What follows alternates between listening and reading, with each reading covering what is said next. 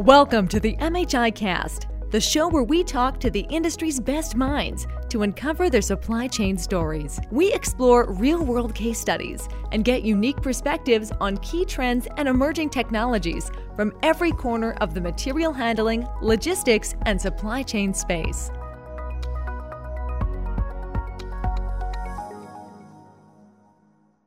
Hello and welcome to MHI Cast. In this episode, we speak with Jim Tompkins. Jim is the founder and CEO of Tompkins International.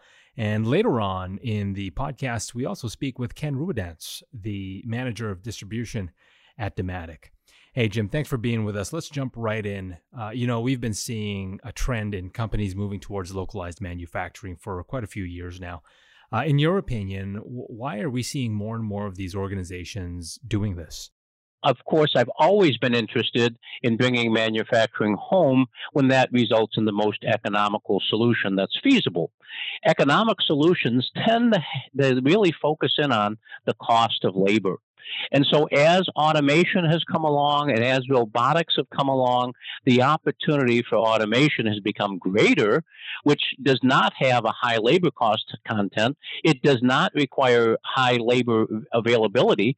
And so therefore, what we saw pre-pandemic was some interest in bringing stuff back that was manufacturing that was automated or could be automated, or we could use robotics. COVID-19 is prompting more companies to consider localized manufacturing than ever before. Why do you think there's an increased need for this during the pandemic? What's happened since the pandemic is there's two specific topics that have even highlighted the need for localized manufacturing more, and those are in pharmaceuticals, and that's in things that have food content. And what we're finding is the pandemic, COVID-19, had a major impact on the desire to reshore, to bring home critical medical supplies. In fact, President Trump has signed an executive order that says those things will be made here. Okay, so with this massive increase in how much companies actually need to produce, what does the future look like for localized manufacturing? What we see is a huge return of pharmaceutical. In fact, I probably have had 4 conversations in the last 2 weeks with pharmaceutical and medical device people that want to bring manufacturing back to the United States. And what they're interested in is how do we automate it? How do we use robotics to get that job done? The new North American trade agreement, the U.S., Canadian, and Mexico trade agreement, which went into effect July 1st, that is going to result in a lot more nearshoring. Instead of people taking China manufacturing and trying to go to other places in Southeast Asia or Africa, they're going to bring it back to Mexico. And so what we're going to find is a lot more cross-border, which is kind of localized for both pharma and for food, for both of those. Do you think localized manufacturing has the potential to help North America recover from the economic downturn that the pandemic's brought? Absolutely. It's going to make a big contribution because when we bring those jobs in, they're not manufacturing jobs. These are technology jobs. And so instead of having 50 people working on the floor of the factory making $20, $25 an hour, what we're going to have is 10 people making $80,000, $90,000 a year, the engineers and the implementers and the maintainers of the automation. It's going to stay, and it's not just going to be a 6-month thing. This is going to stay, and it's going to be, I think, good for the country and good for North America. So as more manufacturing takes place in North America, it stands to reason that presumably more distribution will take place here as well. Ken, if we could toss to you, were you seeing a rise in localized distribution before the onset of the pandemic? Well, what's very interesting about all this is that pre-pandemic, Dematic was already experiencing and seeing with our users a trend towards 2 major things. One, localized distribution, and more localized and reshoring of manufacturing. So both those trends were gaining traction, and we were really focus and responding to those needs. And then the pandemic hit and just totally accelerated it dramatically, especially in the distribution side of it. You mentioned that COVID-19 dramatically accelerated the localization of distribution. Can you also talk a bit more about how that happened? On the distribution side, the huge increase in the use of e-commerce because closure of a lot of the retailing was something that just made e-commerce, which was already on almost a close to, well, it was definitely a double-digit growth every year. Now it doubled again, whatever that rate was. So we in the supply chain and the distribution and the warehousing business are really, really dealing with strong demand right now for solutions to get the job done. What do some of these solutions look like? In other words, how are supply chains localizing to meet the distribution needs of the public right now? Micro-fulfillment is the ideal solution for what's happening in the world regarding the pandemic and having the order picked very close to where the need is. In other words, where it needs to be delivered to or picked up from. And then it also can do it with absolute rapidity and speed, right? So the whole thing about, in the case of groceries, we're talking typically a couple-hour window that this has to all occur. So the order has to be placed.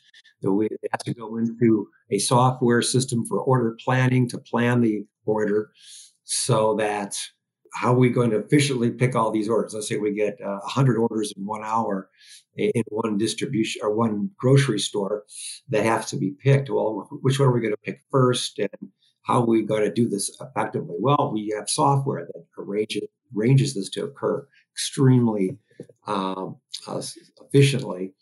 And then it has to be done in a small footprint because these retail stores really don't have that much room to take up in the back room, because that's where the actual system typically resides for micro fulfillment. The other thing that it does that plays totally to the pandemic side is that now I have these pickers that are picking my order. They're not having to go out onto the floor and compete and interfere with all the other shoppers who have gone to the store with their masks on, dreading being there, right?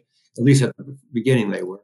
And here comes people from that are picking orders for the pickup, and they're just causing more traffic and interference. So now we have these people in the back room, totally separated from each other, co-working as with the robotics and the automation in a really compact footprint. So the bottom line is it doesn't take but a few people to operate these small regional distribution centers called micro-fulfillment.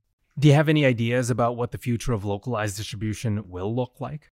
The typical automation that's used is typically generically called a shuttle type system, which is a robotic device that transports the inventory in and out of storage and serves it up to an order fulfillment picking individual. So that your staff, in other words, we'll see this more in the future, is then the use of actually picking robots. So robotic devices that versus the shuttle, which is a different type of robotic.